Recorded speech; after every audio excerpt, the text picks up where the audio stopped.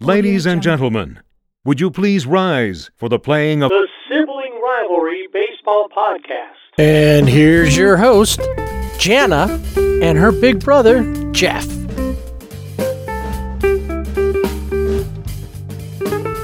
Is it just me, or is the postseason screaming along? It just seems like everybody's just in a hurry to be to the postseason now. Let's hurry up and get, or they're sweeping every team that's winning, sweeping or coming close to sweeping, so they can test out the 5 or 6 game series. Days off theory. What do you think?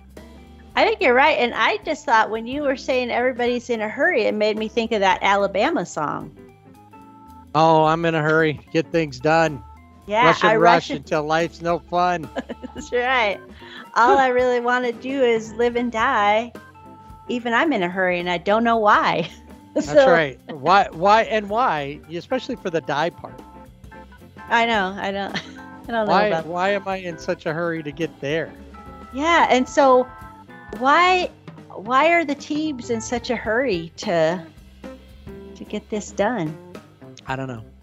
By the way, you're listening to the latest edition of Sibling Rivalry Baseball Podcast. I guess we were in such a hurry to get to talking about baseball. I guess, though, it's not like it just randomly pops up. You know what podcast you selected to listen to, I think. And if not, well, welcome aboard. Yeah. Hopefully next time you do choose us on your own, not randomly.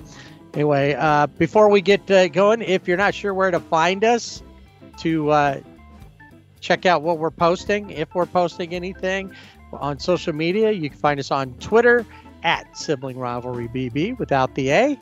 And on Instagram and Facebook at Sibling Rivalry BB with the A. All right, we're going to talk NLDS because it wasn't over when we finished last episode. We're not going to let you get away with just going, oh, the Dodgers got swept, and then moving on to something else like we did last week. I let you have a week to marinate in it, to get over it, or whatever you had to do. It was too fresh last time. Too fresh of a wound. Thank you for not pouring salt in it. All right. Well, that's this week. This week, right? Exactly. Exactly. Luckily, you're not a slug. Right. Yeah. And then we'll also talk about the American League Championship Series, which has started, as has the NLCS. We'll talk about both of those. Those will be a little bit later, maybe even a spin on the wheel, and the Gold Glove nominations are out, and kind of an end of an era. Surprise. So we'll talk about all that and more. But first, Atlanta or the Dodgers? Let's go with Atlanta. I'm just not quite ready. All right, time to put a wrap on the Atlanta Phillies series. They left Truist, whatever it is, Truist Field Park. We know that there's a lot of Truist whatever. And they headed up to Citizens Bank Ballpark in the city of brotherly love, Philadelphia, to finish everything up.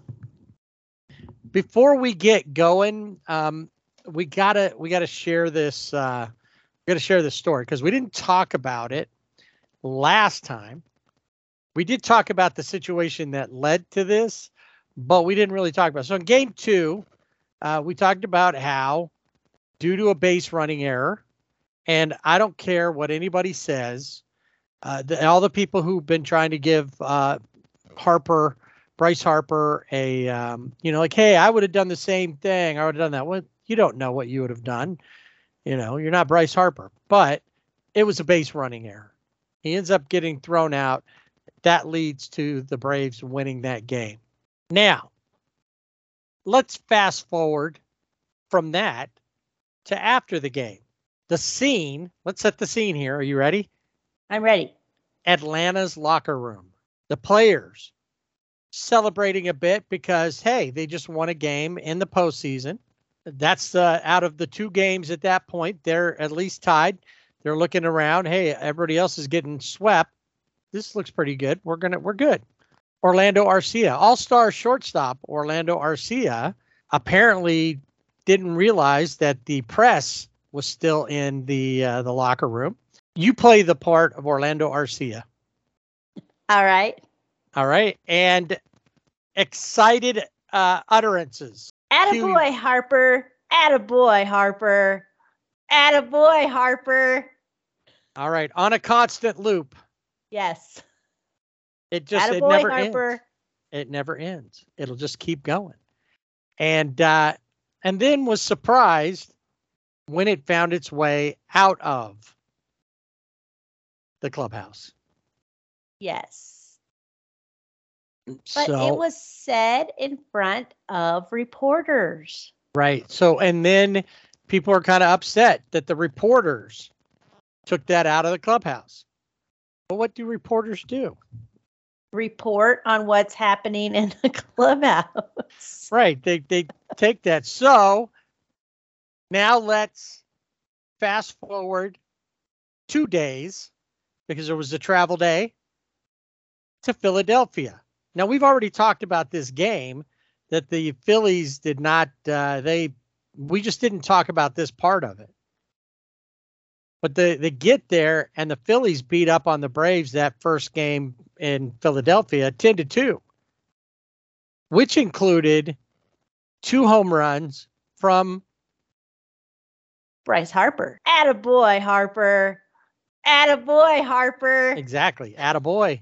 Because that's what the fans of Philadelphia were all saying, and his teammates. Attaboy, Harper. Attaboy. And then they all looked at Orlando Arcia and went, ha ha. Except for Bryce Harper, who gave him the stare down of death 2 times. Not just once. 2 times. And when he crosses the plate, and this is a controversial thing, there are fans that don't like this. When he crosses the plate, he gives the stare to Arcia as he's rounding the bases. Then he gets to home plate and he does a slashing movement across his neck, motion. And there's some people who don't like that. They like that. I think too much. It was just like, it's over. Right. And I think that's more what it is than. I don't think Bryce was going, you're in Philadelphia. Watch yourself. Arcia. Right. The city of brotherly love just means we get close enough to you that you think your brother's next to you before we kill you. The whole thing is crazy because it really became controversial. There were other people weighing in. Kevin Gossman of the Blue Jays said that it was a mistake for those comments to be reported. They were said out loud in the locker room rather than in an interview. Okay. And others, of course, defended the situation, saying that, hey, it's fair game. If it's said in the locker room, reporters are there, it's fair game. The biggest backlash was from Alana Rizzo, who used to work for Sportsnet LA, was the on-field reporter for the Dodgers, now is on MLB Network, High Heat. And she got upset with the reporter for reporting it and had to publicly and then privately apologize, because I'm like, you're a reporter. And if you heard that in the locker room, you would have reported that. Don't act like you were just like, oh, yeah, I didn't hear that. Because I could see her on the field as the on-field reporter when Bryce Harper got up, hits a home run, stares at Arcia. Oh, let's go down to Alana Rizzo on the field. She's got the backstory. She's going to report it. Of course she is. So why get all bent out of shape? Because she's on High Heat, and if she doesn't get out of shape, then Christopher Russo, who's always out of shape, Right. or bent out of shape, Yeah. is, she's gotta match him on there. I Right. guess. I don't know. But yeah, I didn't even know that all of that was going on. I knew about what Arcia said, but I was like, okay, so what? And they made T-shirts of it. The Phillies players were wearing them, at least in the locker room, maybe during warm-ups. Ha ha. Way to go, Harper. And T-shirts and The players have, all the players. It's amazing to me how fast T-shirts are made. Do each team, do they have like a printer and they're probably they I'm have thinking. to. So it's super fast. Super fast. So so anyway, so that turned into it, and really, that was a one moment thing, and he really did. He was thanking him. Hey, if you didn't do that, we may have lost that game, and maybe we'd be, getting swept that night. It'd be over for him. So, haha, thanks, Harper. He was sincere.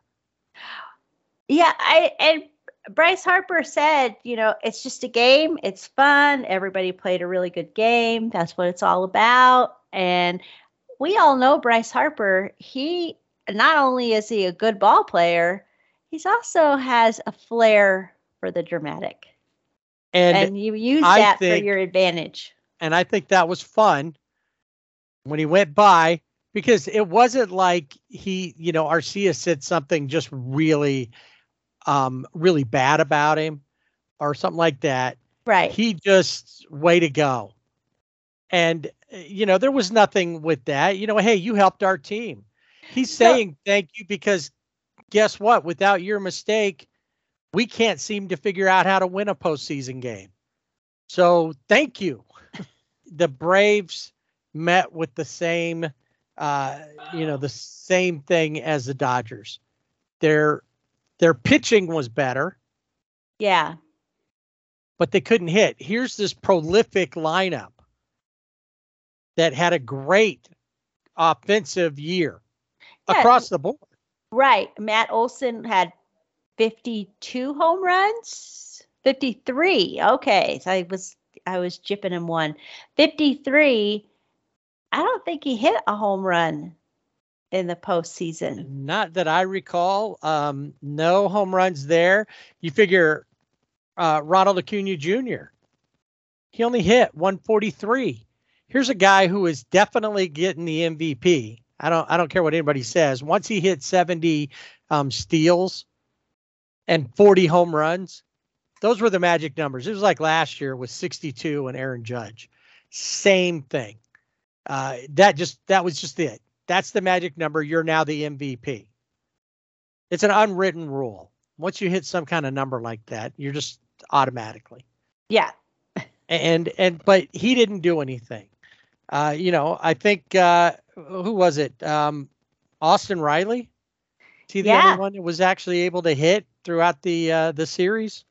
Yeah, he hit like 350, something like that.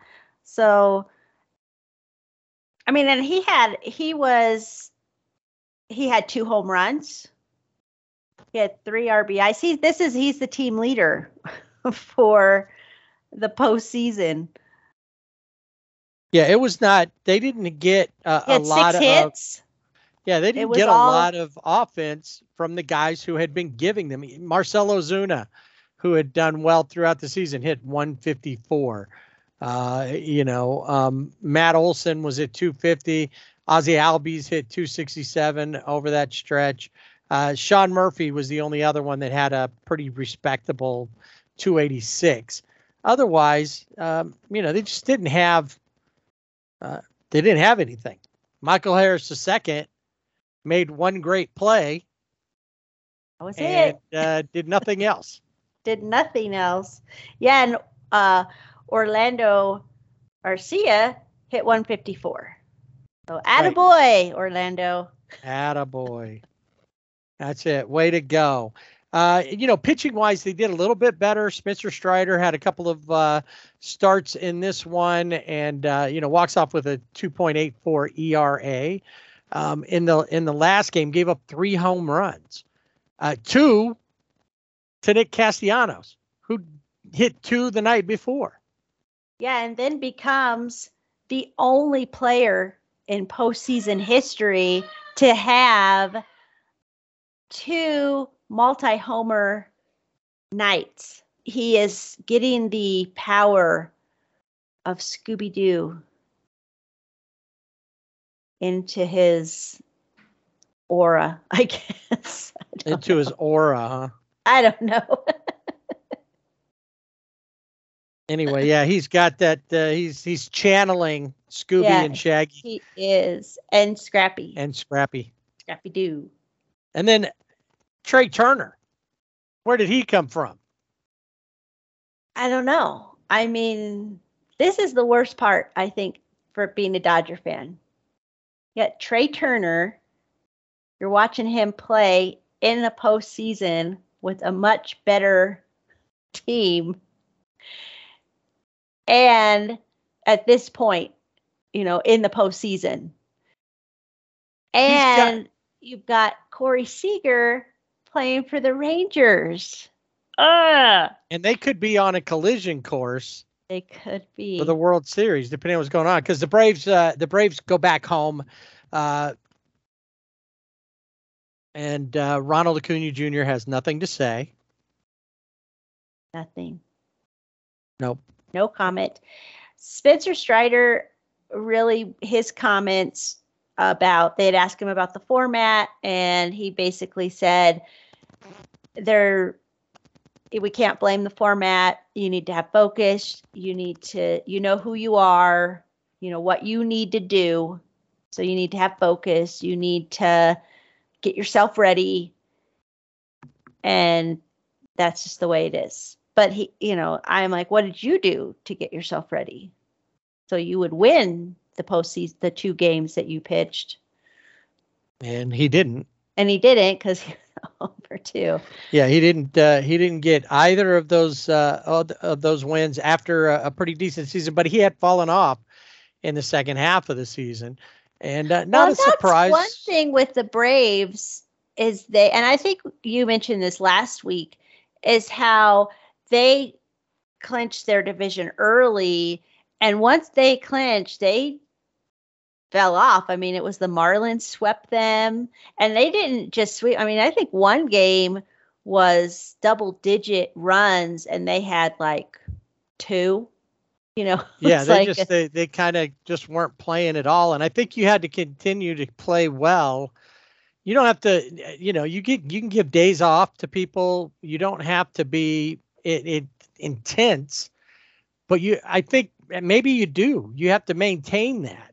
Yeah, I think you really do have to maintain that momentum that got you to the top of your division. You have to continue to play like that, because then you lose your edge, because then you have a bye.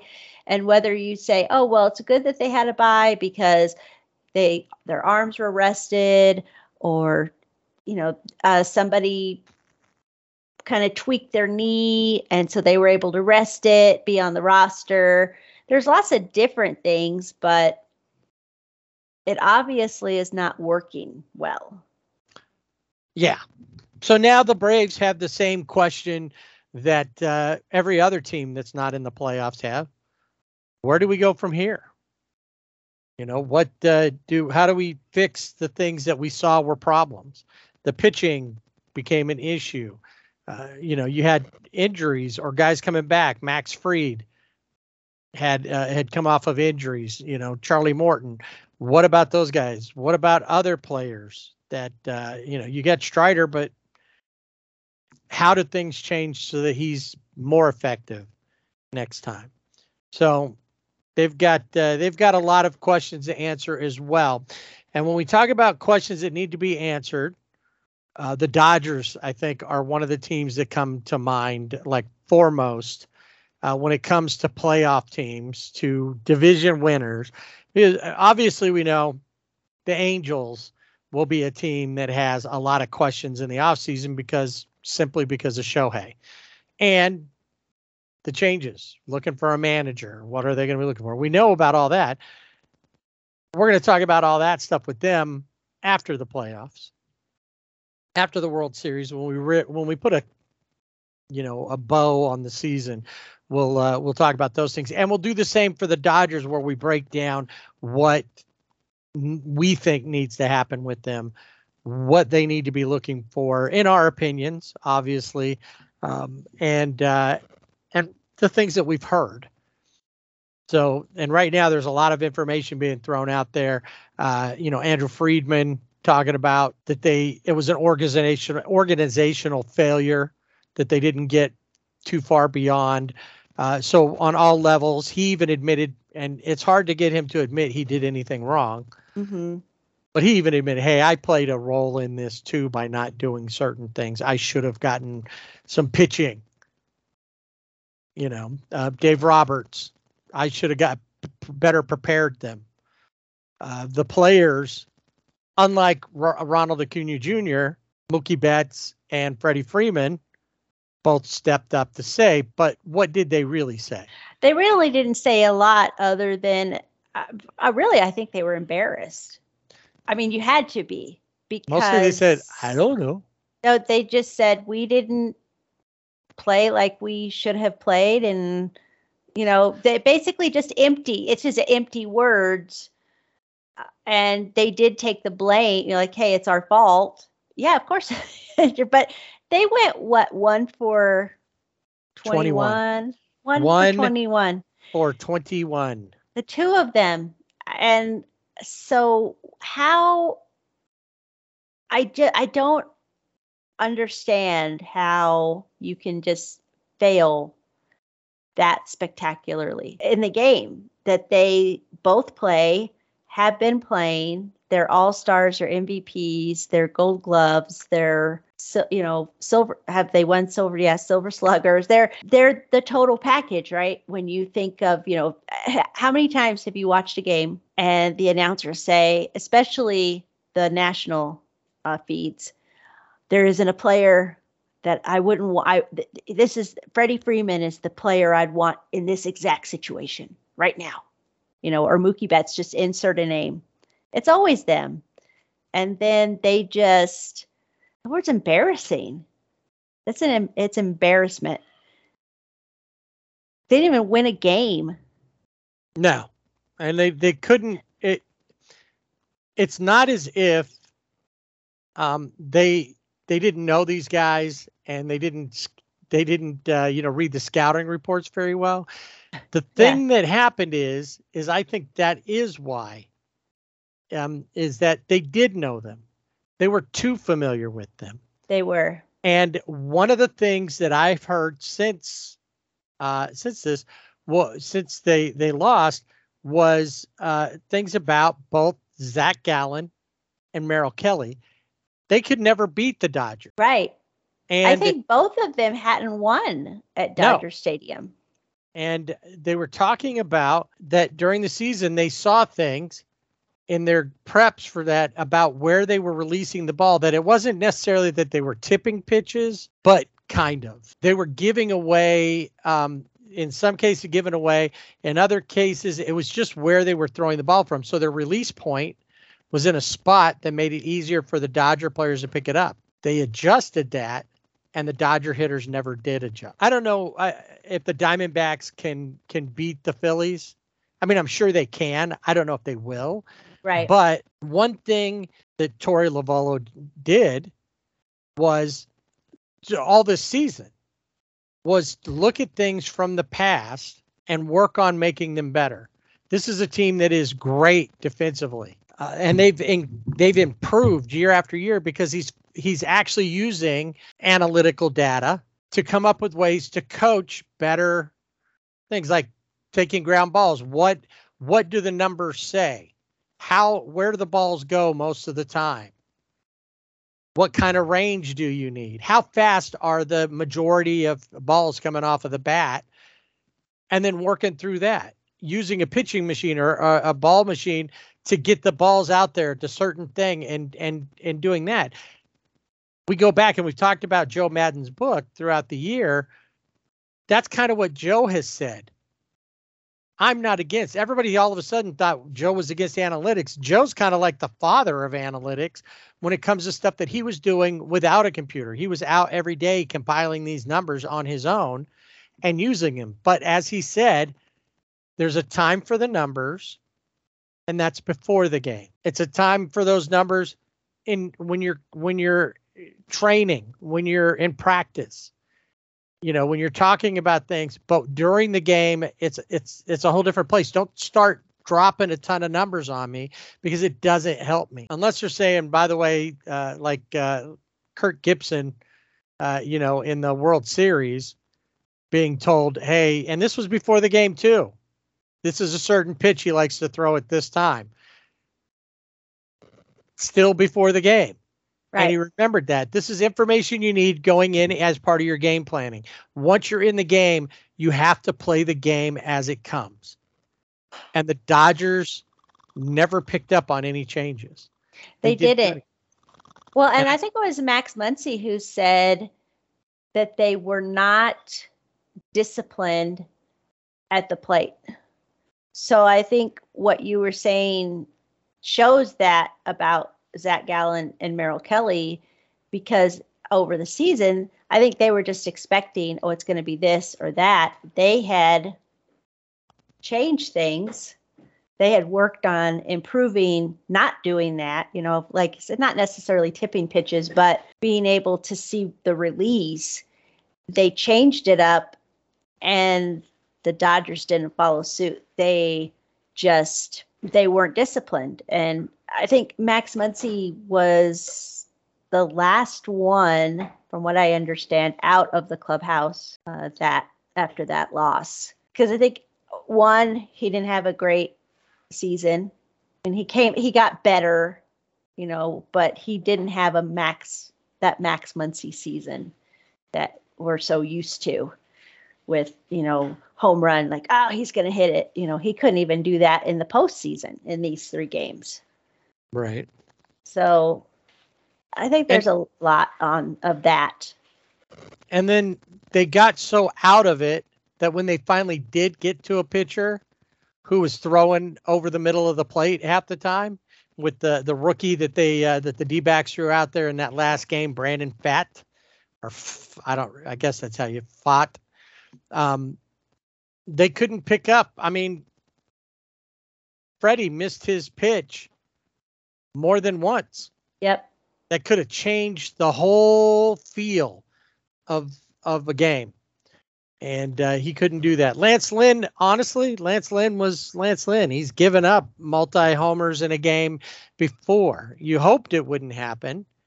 And they didn't really have any other choices. Right. And I've heard the arguments on various Dodger, accounts and things where it's like, why would they start Lance Lynn? They knew the Lance Lynn gave up home runs. Why didn't they start Ryan Pepio? But if they win game 3, who starts game 4? Ryan Pepio was going to start game 4. Well, there was that talk, or there's even talk about running Clayton back out there. Oh, right. No game. Yeah, no, I'm sorry. Yeah. So Clayton was going to start game 4. So actually it would have been 5, like game 5. So I don't know. I mean, you don't know, because sure, Ryan Pepio could have had an awesome game. He could have gone out there and just shut him down. We have no idea, but we had to go with what we had, right? The Dodgers had to go with Lance Lynn.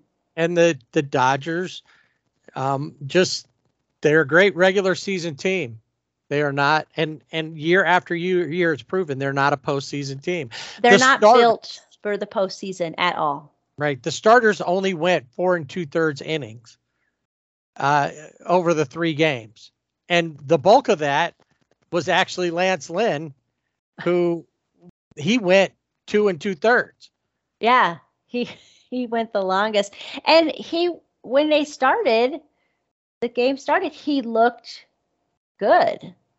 And then whether he was doing something in his delivery, or there was something maybe that the D-backs picked up on, I don't know.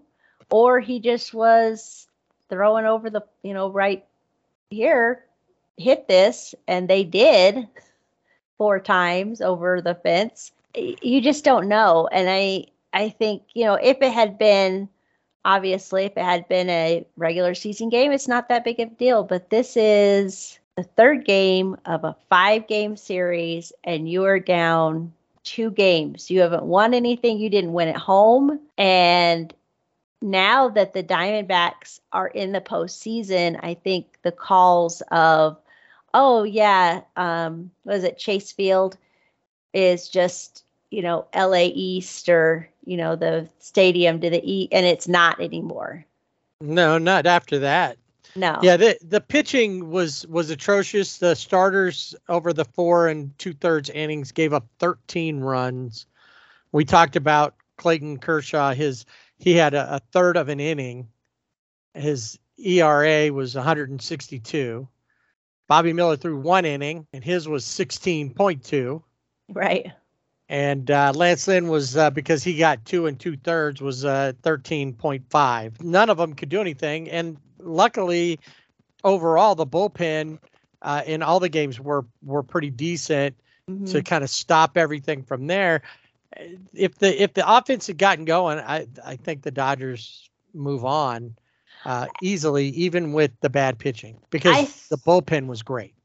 Yeah, the bullpen was great. I think Brewster Gratterall deserves MVP for the season for the Dodgers. He was excellent this season. And that was kind of like, well, hey, the bullpen, they kept up their end of the bargain going into the postseason. They were ready. Nobody else was.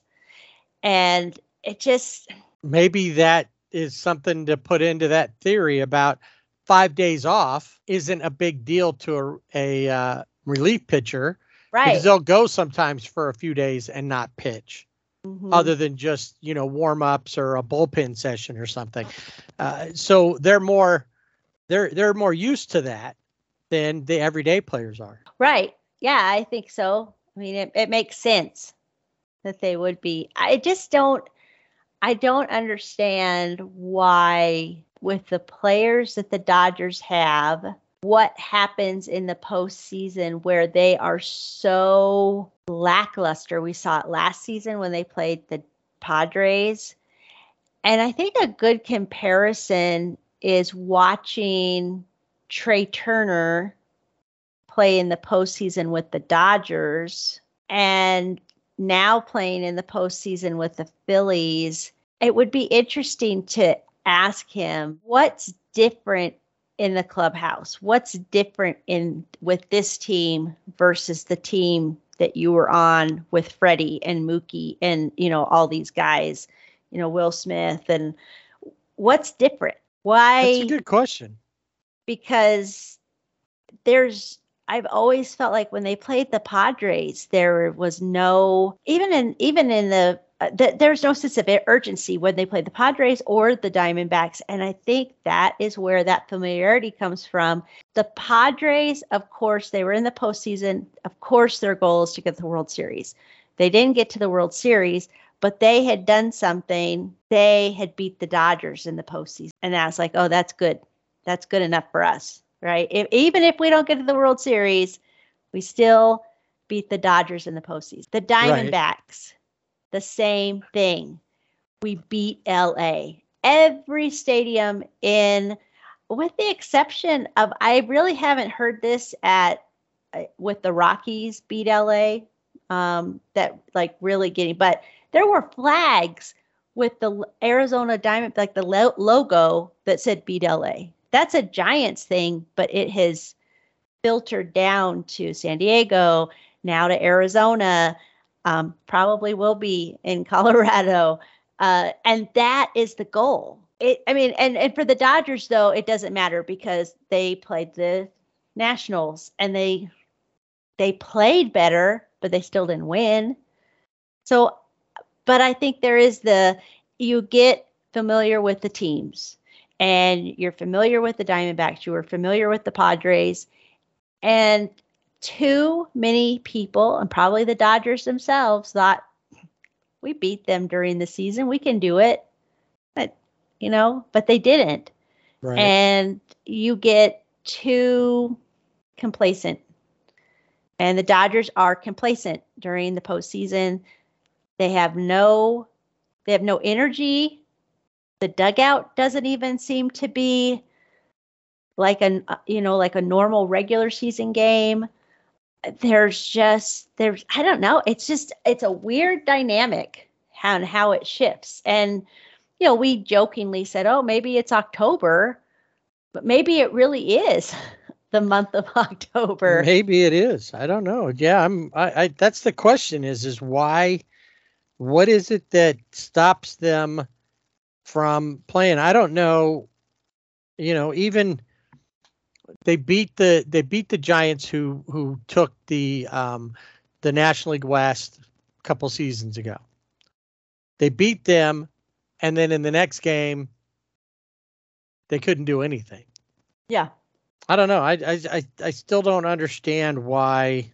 Well, and one of the things that's interesting is Andrew Friedman recently had, I think just this week, had a press conference with Brandon Gomes, who is the general manager. And as you mentioned, it's very hard.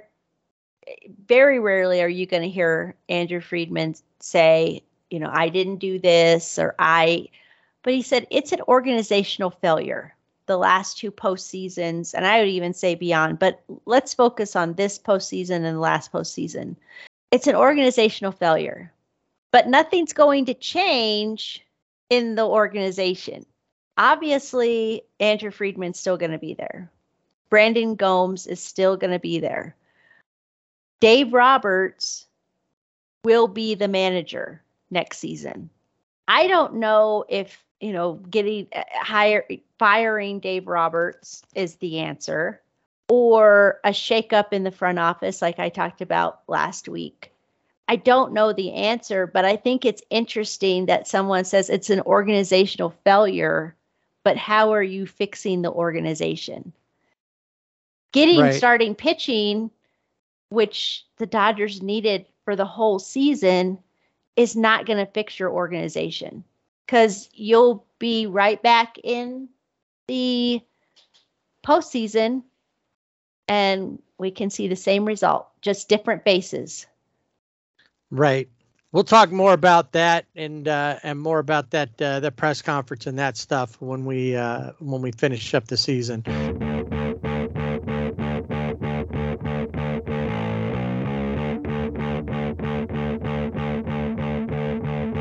Before we get to the league championship series, talk about the Phillies versus the Diamondbacks and the Asterix versus the Rangers. Let's talk about some other stuff. I know you said you might have some wheel runners. We'll talk about that in a second. In the meantime, though, on Wednesday, the gold, or as you call them, the Golden Glove finalist for the Rawlings Golden Glove or Gold Glove. See, now I'm saying it too. It's hard not to.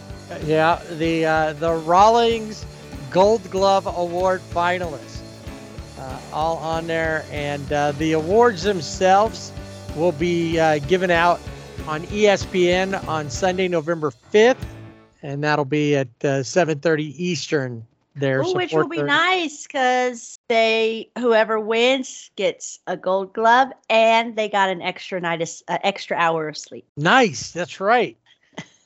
They got to fall back and then get an award, maybe. And guess what? Everybody's a winner because you got an extra hour of sleep. That's right. Yes, unless you live in Arizona. Yeah, and then it's just Tuesday. It's all the same. It doesn't.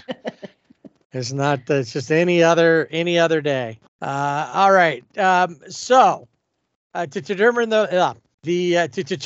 why can't I say that? To determine the winners at the 9 standard positions, all 30 major league managers and up to 6 coaches from each team vote from a pool of players in their league, excluding players from their own team. These votes comprise of 75% of selection total, with the Sabre defensive index counting for the other 25%.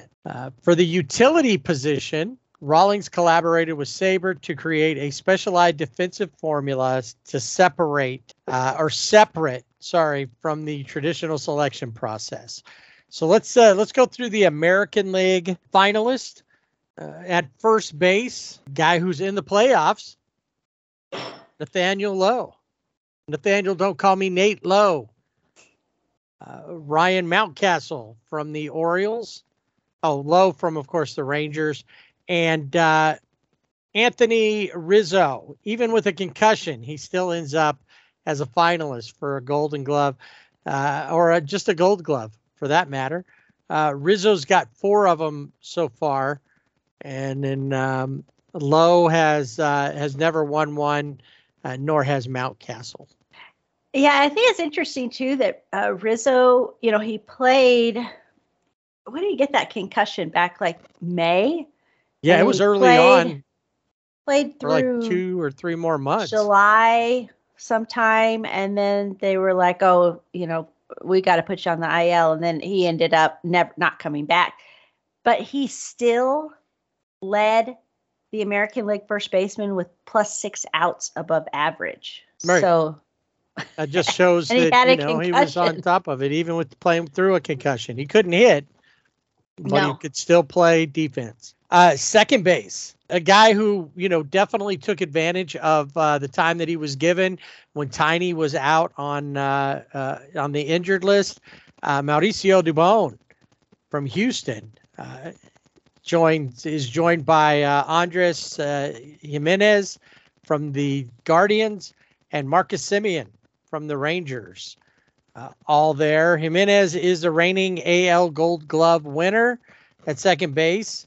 And you talk about the +6 outs above average. His was +18. Yeah. Of course, second basemen get more balls than first basemen do. So that's true. That's it. Semien has won before at second base, and Dubon actually is looking for his first one. Third base, Alex Bregman, Matt Chapman, and Jose Ramirez. All guys who have been finalists before. Matt Chapman is there. He's a 3-time winner, and he's won the Platinum Glove twice. Bregman and Ramirez have neither one of them have ever won a Gold Glove because Chapman's winning them all. Yeah, they never get a chance. We move to shortstop, where we see, here's something that I'm noticing too. A lot of these Rangers are popping up here, and that tells you a lot about how defense plays in how important defense is. I think we tend to forget about it sometimes.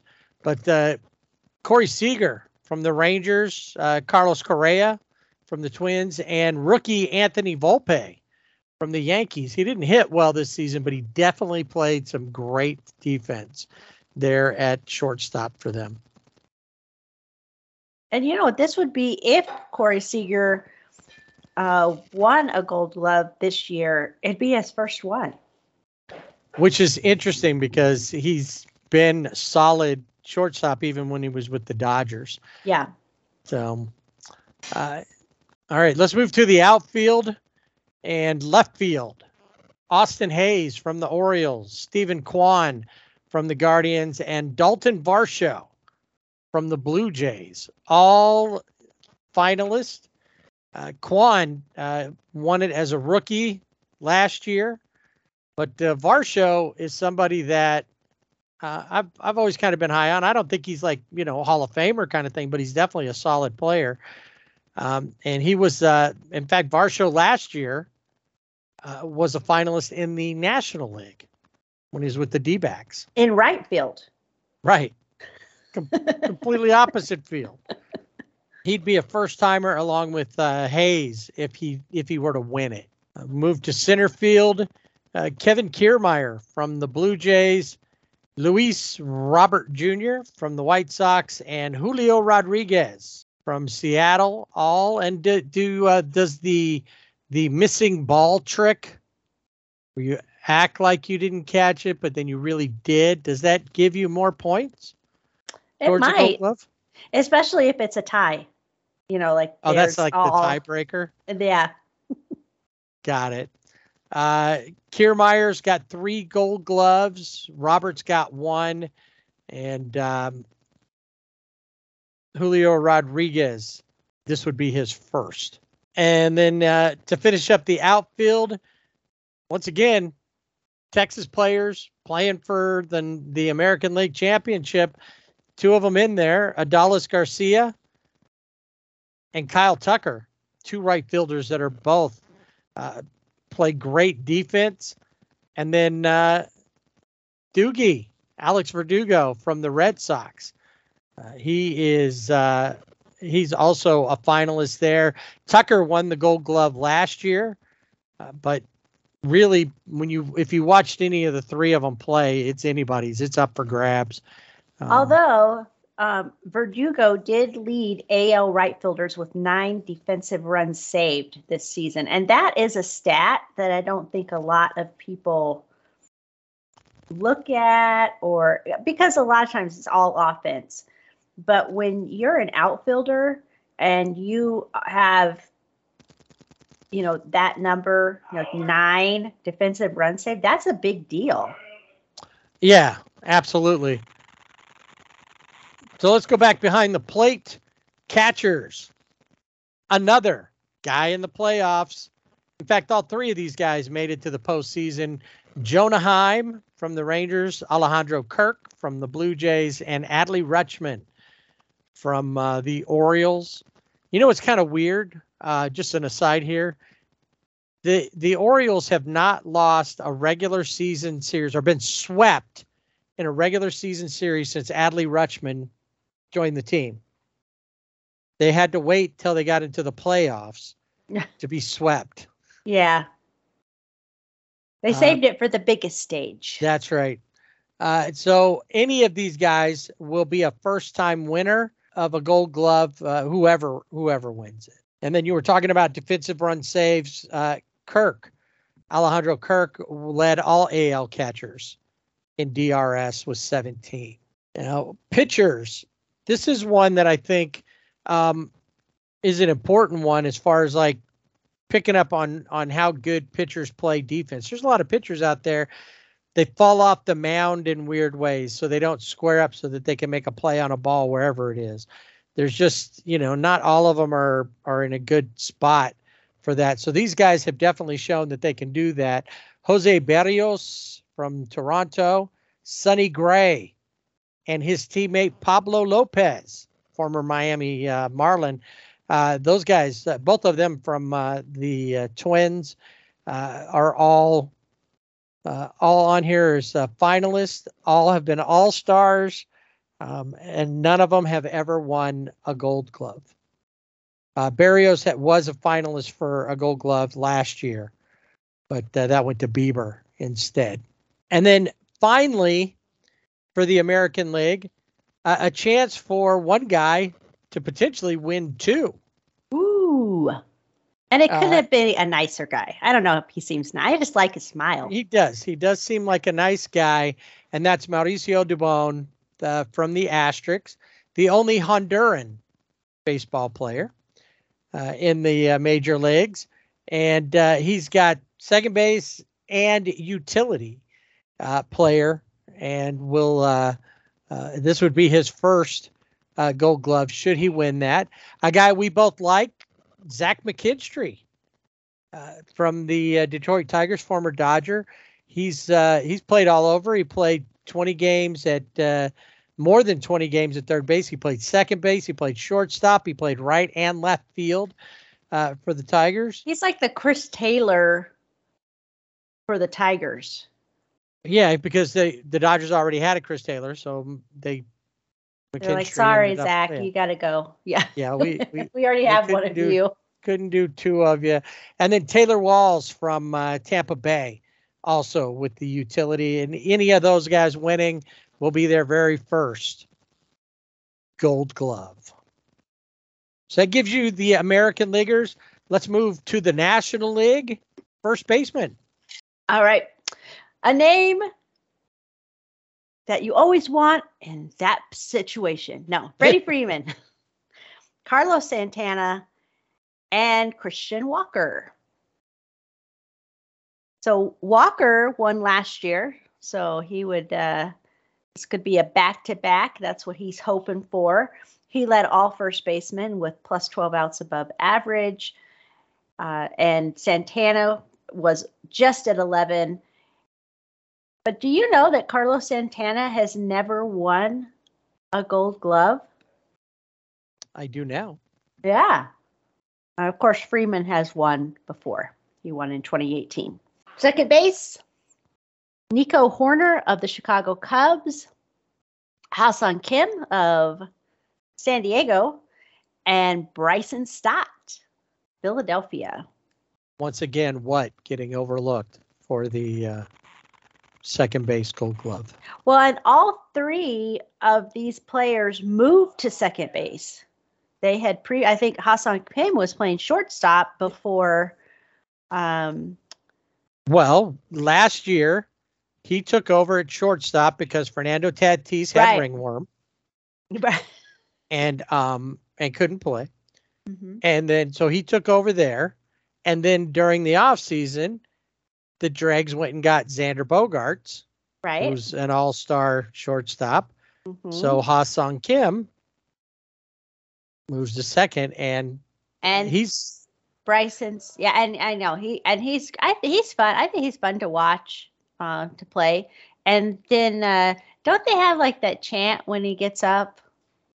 They're like Ha-Seong, or in San Diego, they got a thing going just for him. So, well, and he deserves it. He's been he's probably the team's MVP down there. Yeah, I would agree with that. And then Dansby Swanson signed with the Cubs, and so Nico Horner had to move over, and the same thing with the Phillies. Bryson Stott moved over because of Trey Turner. Right, that's right. So that'll be an interesting one to see three guys that all shifted positions but are now in the running for a Gold Glove. So it looks like good moves on their part. Yeah, and by the team as well. What made a good point there, or a good, when they moved them over there, they did the right thing. Yeah.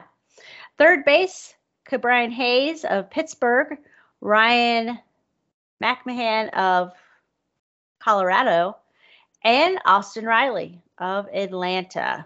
And did you notice there's a name missing from that list for the first time in 10 years? 10 years. Almost Dodger third baseman Nolan Arenado? Yes, Nolan Arenado. He won the award in each of the past 10 years, but he is not among the finalists in 2023. Did not have a great season. Cardinals did not have a great season. Hayes is plus 17 outs above average, 21 defensive run saves. And then McMahon, and this is a guy, Ryan in Colorado with the Rockies. I think a lot of times you don't look at teams like the Rockies because they are usually in the bottom of their division and they're not playing well. But it's nice to see these guys are being recognized for their defensive play. And then, of course, Riley, he has 9 defensive runs saved, but no outs above average. So he's just... Yeah, he's just there. Just there. He's at average. Yeah. And they're all in the running. All three of these guys, it would be their first career Gold Glove. All right, let's move to shortstop. And we have Francisco Lindor of the New York Mets, Dansby Swanson of the Cubs, and Ezequiel Tovar of the Rockies. Of course, Lindor has 2 Gold Gloves in his career, but he hasn't won one since 2019 when he was with Cleveland. Dansby Swanson won Gold Glove last year. And Tovar, of course, this would be his first win. So let's go back to second base for a second. Yeah. Just to illustrate a point here. All the second basemen moved from shortstop to second base to make way for a shortstop. Of those three, only one shortstop is on this list that displaced, and that's Dansby Swanson. He pushed Nico Horner out of shortstop role, but Trey Turner didn't. Xander Bogaerts didn't end up here. Only Dansby Swanson is a Gold Glove finalist of those three, from those three that had to move. Yeah. So maybe, I mean, it's cool that they all made it. Maybe second base, maybe they wouldn't have been, the second baseman wouldn't have been there if they were shortstops, but I don't know. Yeah, Ezekiel Tovar of the Rockies, he's a rookie. And he finished with a plus 16 outs above average. Lindor was plus 6. And, of course, Dansby Swanson plus 20. He led all major leaguers, not just his National League, but all of them. And that probably helped the Cubs until they kind of fell apart late in the season. They were making a push, and who knows, maybe next year they'll be able to put it all together. One thing that's interesting too out of all of this is recently I was listening to something, I think it was like on MLB radio, and they were talking about the rules, all the rules changes for this season, and how they, there was a lot of talk. Will those rules apply to the postseason? And I think we talked about it briefly about what we thought about it. They're talking, one of the things that they were curious about was how the shift, what was the overall play in the shift? And of course, with the shift, it's odd because just as an aside here, till I get to the long way to by bloviate my way to the point here, is that left-handed batting averages went up, which was expected. That's what they kind of wanted, because now you weren't putting a plug in to that spot between first and second for them to pull. But right-handers, their batting averages went down about the same overall as the left-handers went up. But a lot of players were like, well, what am I going to do? This changes everything. Francisco Lindor says, oh, good. Now I can finally get back to playing shortstop. Because it really did. By moving people over, he was never right in that shortstop. The reason everybody wanted to play shortstop is because at no other position do you get the volume of potential spectacular plays, diving to get a ball, right, or deep in the hole. I mean, at third base, you can get a line drive shot that you can play, catch it down the line or whatever. There's options, but nothing like what shortstop gets. And he wanted to get back to that. So he was happy with it. And, even though the analytics departments were not, the players were. And isn't that part of the excitement of baseball, is some of those plays? Oh, yeah. You want to have those that make the reel. Yeah, absolutely. All right, left field. Ian Happ of the Chicago Cubs. David Peralta of the Dodgers, and Eddie Rosario of Atlanta. So Happ didn't have a permanent position, but he did this year. He found, actually it was last year, found it in left field, and he ended up winning his first Gold Glove last season. He is tied for third among outfielders with 12 assists. He posted 2 defensive runs saved, and he could maybe be a back-to-back winner. David Peralta, 7 defensive runs saved, is also, this would be his second, if he wins, his second career Gold Glove. And Rosario, who had 3 defensive run saves, would be a first-time winner. And that they're pretty, I mean, Happ had 12 assists and 2 defensive runs saved. But it looks, as far as defensive runs saved, the Peralta, is the top there. But we'd have to go back to assist and all the other metrics, not matrix. Going in the matrix, the metrics that they. Keanu Reeves. Yes. Is up for all of the gloves. He played all the positions. He gets all of in the them. Matrix. In the Matrix.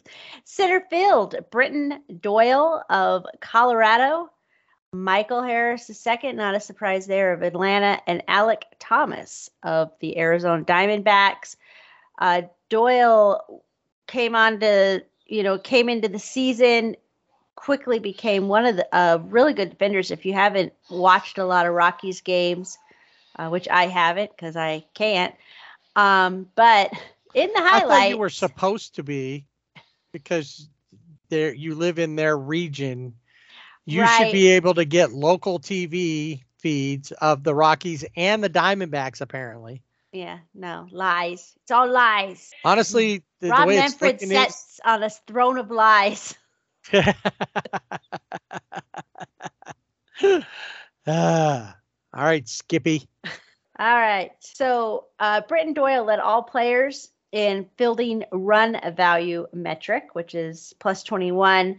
And then Michael Harris II, he was rookie of the year last year. And then Alec Thomas, all of them would be first-time Gold Glove Award winners if they win. And then we head over to right field. We have Mookie Betts, Fernando Tatis Jr., and Lane Thomas of the Nationals. Of course, we know Fernando Tatis moved from shortstop to right field. Maybe this was where he really was supposed to play. He was supposed to play in the outfield and not shortstop. He was tied for first among right fielders in fielding run value of plus 12. He ranked second among all outfielders in defensive runs saved, 27, and he tied for third with 12 assists. Only Nolan Jones of Colorado and Lane Thomas of the Nationals had more outfield assists. Tatis and Lane Thomas, of course, if they won, it would be their first one. And if Betts wins, it would be Mookie's 7th. We head to behind the plate with the catcher. You got Patrick Bailey of San Francisco, Gabriel Moreno of Arizona, and JT Realmuto of Philadelphia. How many does JT have? If he were to win, he has one. So, and he only won last. Yeah, only one. Wow. And oh no, I'm sorry. He has 2, but this would be it would be back to back for him. So it's his 2nd straight Gold Glove and his 3rd overall. Sorry. If he wins it, yeah. If he wins it. Patrick Bailey is a rookie. He led all catchers and ranked 2nd overall with a fielding run value of plus 18, plus a plus 18 from pitch framing. And then Moreno excelled. He controlled the running game. And this was his first full season catching. Also, he had an Major League best plus 9 caught stealings above average. Oh, wow. And then for pitcher, Jesus Luzardo of Miami, Taijuan Walker of Philadelphia, and Zach Wheeler of Philadelphia. So 2 Phillies and a Marlin. And of course, Zach Greinke has won 6 straight Gold Gloves from 2014 to 2019. And then it was Max Fried who won it for the past 3 years. But because Max Fried had injuries, he had recently, he had a blister. It looks like we will have a new Gold Glove on the mound between those 3. And then this one's an interesting one because we see 2 familiar names in the utility spot.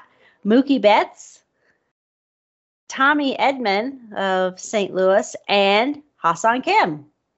Mm-hmm. Mookie Betts played 70 games at second base, 16 at shortstop. in addition to his 107 games that he played in right field. He finished with 10 defensive runs saved. Edman, the 2021 National League Gold Glove Award winner at second base, also was versatile this year, and he produced plus 10 outs above average. And then, as we mentioned, Ha-Seong Kim is a finalist for second base, but he also played 32 games at third, 20 at short, and 106 at second. And he finished with a plus 10 outs above average. So that'll be a fun one to watch. Once again, November 5th is when we will find that out. So the following week, we will share who the winners were, along with, at that point, it's going to depend on how things go with the World Series. If it goes all the way out, we'll probably just be talking about the end of the World Series. Then all the other awards that, honestly, I'm beginning to feel like don't mean anything if you don't get into the postseason and do something with it. I mean, it's all nice and fun, but, in the end, it's about winning championships. But we'll talk about all those awards when towards the middle of November, like, the MVP and all of that stuff.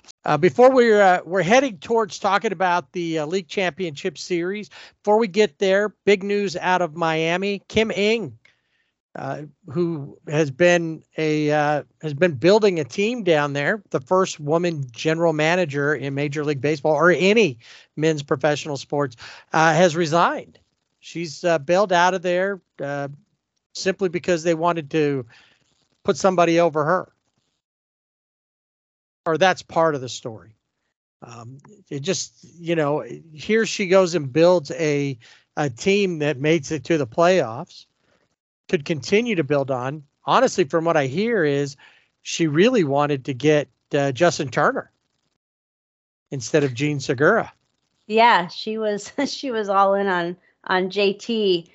I think there's, like you said, there's a couple of reasons. The owner Bruce Sherman wanted to install a president of baseball operations, which would be over Kim Ng. And also he wanted to pick up the team's half of a mutual option rather than offer her an extension, which I think she deserves an extension. This is the first time that Miami they made the postseason in a full season since 2003. Right. Yeah, it's been a while. She built a pretty good team there and made some of the right moves. You're not going to always make all the right moves. Andrew Friedman can attest to that. In fact, a lot of GMs who have been successful overall can attest to that.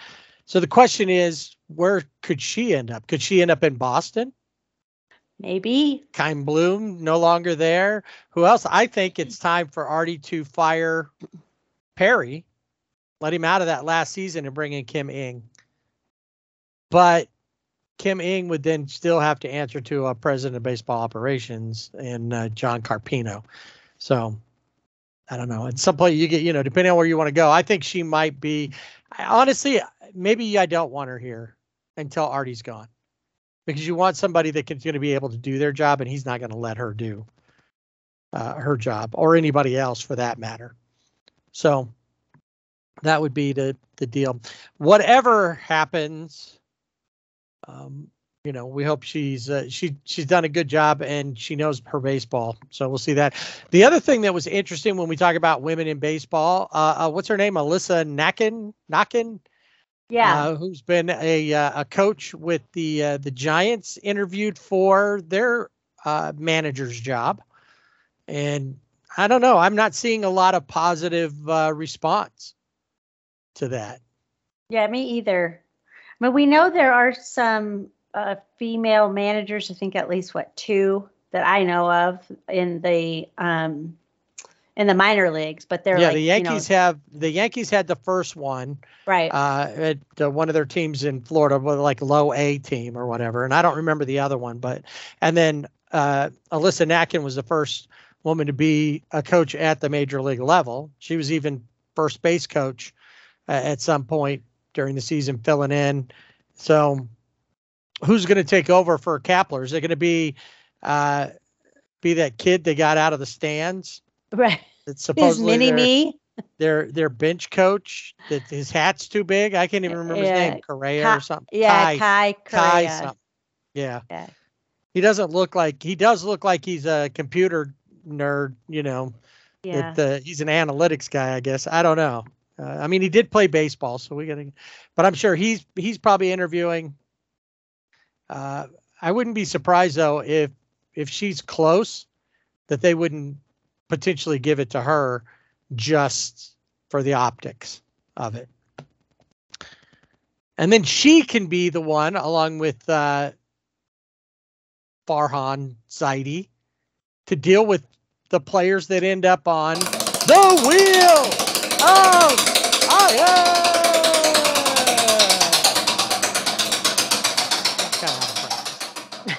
We haven't had the wheel while in a couple of weeks. We haven't, but there are some that we need to mention with Brandon Woodruff, who had shoulder surgery, and it looks like he could miss most of next season. So that could be a blow for the Brewers, but he hasn't really been pitching, so I don't know how much it will be, will hurt them, but we'll see. And Byron Buxton, he underwent orthoscopic knee surgery, and of the Twins, saw him in the dugout, but he didn't play. And Alex Kurloff will be undergoing labrum surgery. So they are all on the wheel, along with Sandy Alcantara, who had Tommy John surgery. Right. No complete games for him next season.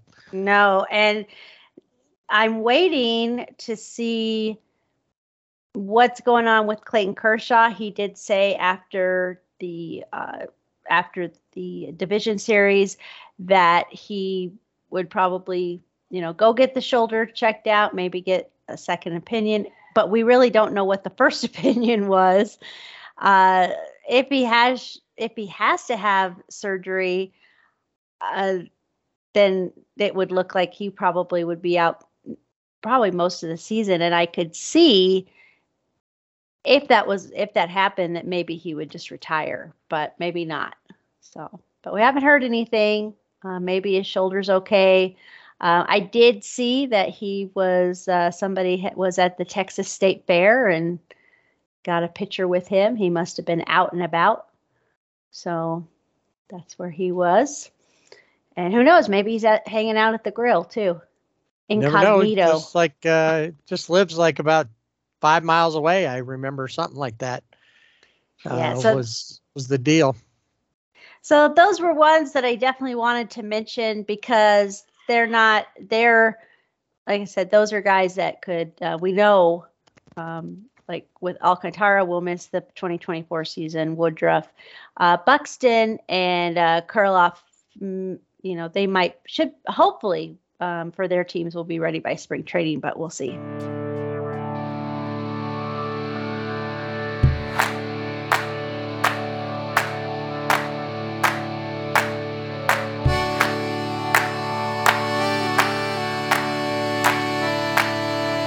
League Championship Series has started up, and here's one thing to know about the League Championship Series is that with the National League, whoever wins this will still be going to the American League Champions ballpark, because neither of the teams, neither the Phillies nor the Diamondbacks, have a better record than either Houston or the Rangers. So, but let's go game one, Phillies and Diamondbacks. Zach Gallen on the hill. Can he repeat what he did versus the Dodgers? And he's pitching against another Zach. One with a K, one without. Zach Wheeler, who has been fantastic during the postseason as well. Going up against a strong Diamondbacks team. Could they do anything? Well, number one, you're going to Philly. And and this was something that was brought up, unlike a lot of stadiums, where the game starts at, 5 o'clock or even 7 o'clock, whatever. People are just getting there. There's still open seats. In Philadelphia, they've already been there for an hour and a half. Yes, they are. They are waiting, chomping And at the bit. it's full and ready to go. We'll talk a little bit about something that once again, bulletin board material coming from an opposite, an opponent player. And we'll talk about that for game 2. But in this one, Zach Gallen got a warm Philly welcome when he gave up a home run to Kyle Schwarber to start off the game. First pitch. And it was kind of like when the Dodgers and the D-backs were playing, where the Dodgers hadn't even got all 9 of their players up. Right, yeah. And Tommy Pham had already been up 3 times with 3 singles. Everybody on the Phillies had been on base at least once before the bottom part of the Diamondbacks order even got on base. Guy even came to bat. So while at the end of the game, the D-backs did make it a little more interesting, they couldn't put it all together, and the Phillies would win this one 5-3. Another former Dodger who's been playing well this season, Craig Kimbrell, would get the save there. One of the pitchers for the Phillies, every time they mention him, I have to kind of laugh. And that's Dominguez, one of their relievers. You know what his first name is, right? Trying to think what it is. I don't. It's not coming to me. He's he's been knighted. Sir Anthony.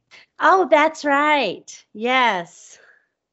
Sir Anthony. That's just his name. Seranthony Dominguez. Sir Anthony Dominguez. But every time they say that, I'm like, is he British? What's going on? Right. Did he get knighted? What did I miss something? Anyway, so they pitched, they played well against it, but they came out and just hit him hard right to start. I think I texted you and said, is Lance Lynn on the mound? Right. Because it was Schwarber and then Harper, and then an inning later, it was Nick Castellanos. And Harper, it was his birthday that night, and he was 31. So he held up 3 fingers and a 1 finger and blew the candles out as he crossed the plate. Always like I said, he's from Las Vegas. He has a flair for the dramatic. And he said somebody asked him about it, and he said, sometimes I just do stuff. Sometimes. And and Castellanos has homered 5 times in his past. He had homered 5 times in his past 3 games. Reggie Jackson in the 1977 World Series. Those 2 players are the only 2 players with 5 home runs in a 3-game span in a single postseason. Good company to keep. Yep. Mr. October. He may have to give up his mantle or share it the way it's looking. Another guy who's been doing well in the postseason, and another former Dodger. We talked about him a little bit earlier, Trey Turner. When you look at a list of players who have 3 or more home runs, have stolen 4 or more bases, and hit 5 or more doubles, Trey Turner is not only on that list, he is the list. That's Nobody it. else. That's the thing. All these things have been coming up this season where nobody else has ever done it before. Castellanos, multi-homer games, back to back. And I think that Bryce Harper. A lot of people, when Bryce Harper and Mike Trout kind of came up about the same time. In fact, we talked not long ago about Rob Manfred kind of dissing Mike Trout not being as marketable. Bryce Harper was that guy, but I've seen that since Bryce Harper left Washington, he's kind of become more part of the Phillies unless part of Bryce Harper. Sure, flair for the dramatic at times, but he does it all within the. He's a guy. I think I'd rather have Bryce Harper in this situation Yeah. than I would Mike Trout. And it's not to Yeah. take away from Mike Trout. It's that Bryce Harper's been in these situations and he's done something with it. It's not Mike Trout's fault completely that he's not ever made it to a World Series or even that deep into the playoffs. But Bryce Harper, look at this. I see Bryce Harper have Tommy John surgery and come back and learn how to play a whole different position just so that he can be there and play. I haven't seen that from Mike Trout. I don't know how but I see a desire in one that I don't really see in the other one anymore. And I wonder if it's where he plays. It could be. Yeah. And we'll talk about that more later, but I wanted to get it in. Bryce Harper has become really the player. He didn't take the path that I think we all thought, but he's definitely become that perennial MVP candidate kind of player. And to me, an MVP or a team leader is somebody that does that. Where do you need me to go play? I'll learn how to play first base so that I can play right away and contribute if that's where you need me. If it makes the team better, that's where I'll go. And that's what's worked out. Same thing. Brandon Marsh, Captain Caveman, center fielder, great center fielder, moved to left, has become even a better left fielder for a rookie. Yeah. In Rojas, who's been fantastic out there in the outfield, made a great play in game 2, getting back and making a catch. So they just, the Phillies seem, more than any other team, seem like more of a team of not even just destiny, a team that was built for the postseason. Oh yeah, I really think that they, and I mentioned this last week. I'm sure that Philadelphia, but maybe not after now where they are, to win the division, to say, yeah, we won. We were the top of the East, and we won it. But would they be the same team if they win the division and they're not that wild card? Because I really feel like that's what like juices them up. That's what gets them going. Like we didn't make, we didn't beat the Braves. They won the division, but we're here and they are built for the postseason. So I was talking to somebody. They're underdogs. Yeah. And I was talking to somebody today who is from Philadelphia. And I was like, hey, what about those Phillies? And he's like, yeah.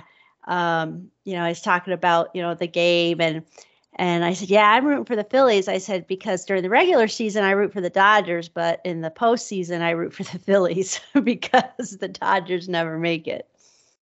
And out of where they, any further. Yeah, they don't even get a chance to meet up with the Phillies. No. So which at this point we don't want them to. So we go to game 2, and yeah, exactly. And you know what we talked about last week about reseeding? If they had done the reseeding, the Dodgers would have played the Phillies. Mm-hmm. And the Braves would have had the Diamondbacks. Who's to say? The Dodgers probably would have been the same, but who's to say what would have happened in Atlanta, with the D-backs? Right. We don't, obviously we don't know how that would have played, but anyway, we go to game 2 at Citizens Bank Ballpark. Of course, this is the last game before they head to Arizona in this series. Phillies sending Aaron Nola to the mound, who Aaron Nola, not only is he trying to win a World Series, he's also putting himself out there on display because he is a free agent next year. And his name, like every other free agent pitcher of any note, Blake Snell, are on the Dodgers radar. Of course, as they should be. And hopefully they actually do something with this. But those guys come out. Aaron Nola, once again, pitching well in the offseason. Merrill Kelly, we talked about what a great outing he had against the Dodgers. Starts off good, but let's go to our bulletin board fodder. When asked about the noise Merrill Kelly said, I don't know.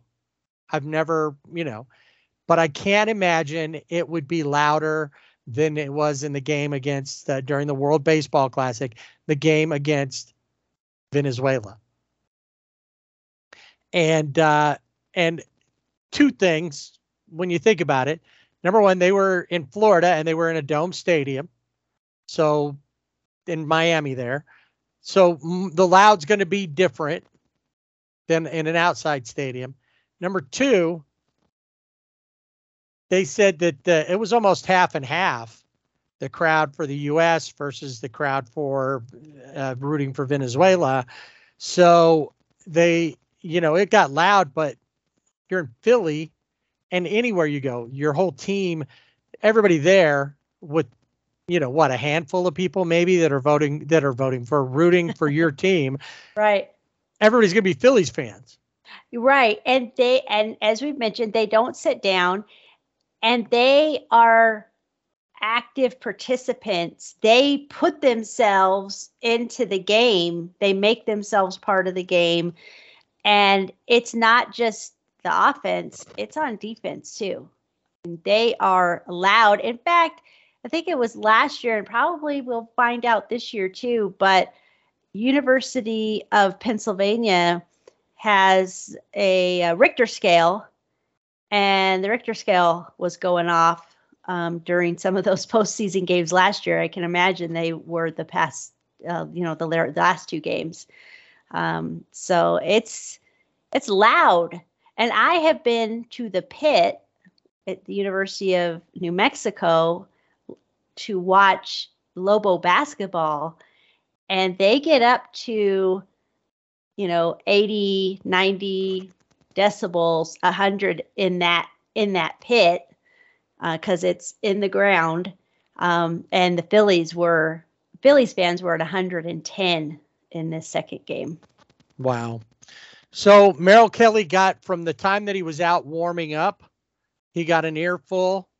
He seemed to hold his composure overall. He did go 5 2/3, gave up 3 hits, 4 runs. Once again, the home run, they've been watching the Lance Lynn tape of how to pitch. Yep. Trey starts off his first at bat with a home run. Kyle Schwarber, who's going to have a ton of leadoff home runs in this.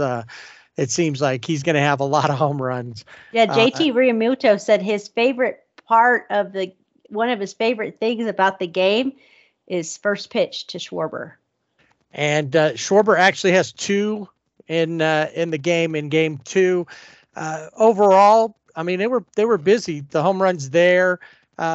Trey Turner with a home run, but it was they only scored 2 runs through 3 innings, and then nobody scored anything. The D-backs, we get to the bottom of the 6th. It's still just 2-0. It's not out of control yet. Right. Yeah. That's the operative word. Things went off the rail for the D-backs. Kyle Schwarber hit a home run, and then it was Trey Turner with a walk. Bryson Stott with a single. Stott steals second base. Turner's at third at that point. Here's a double. Turner and Scott score.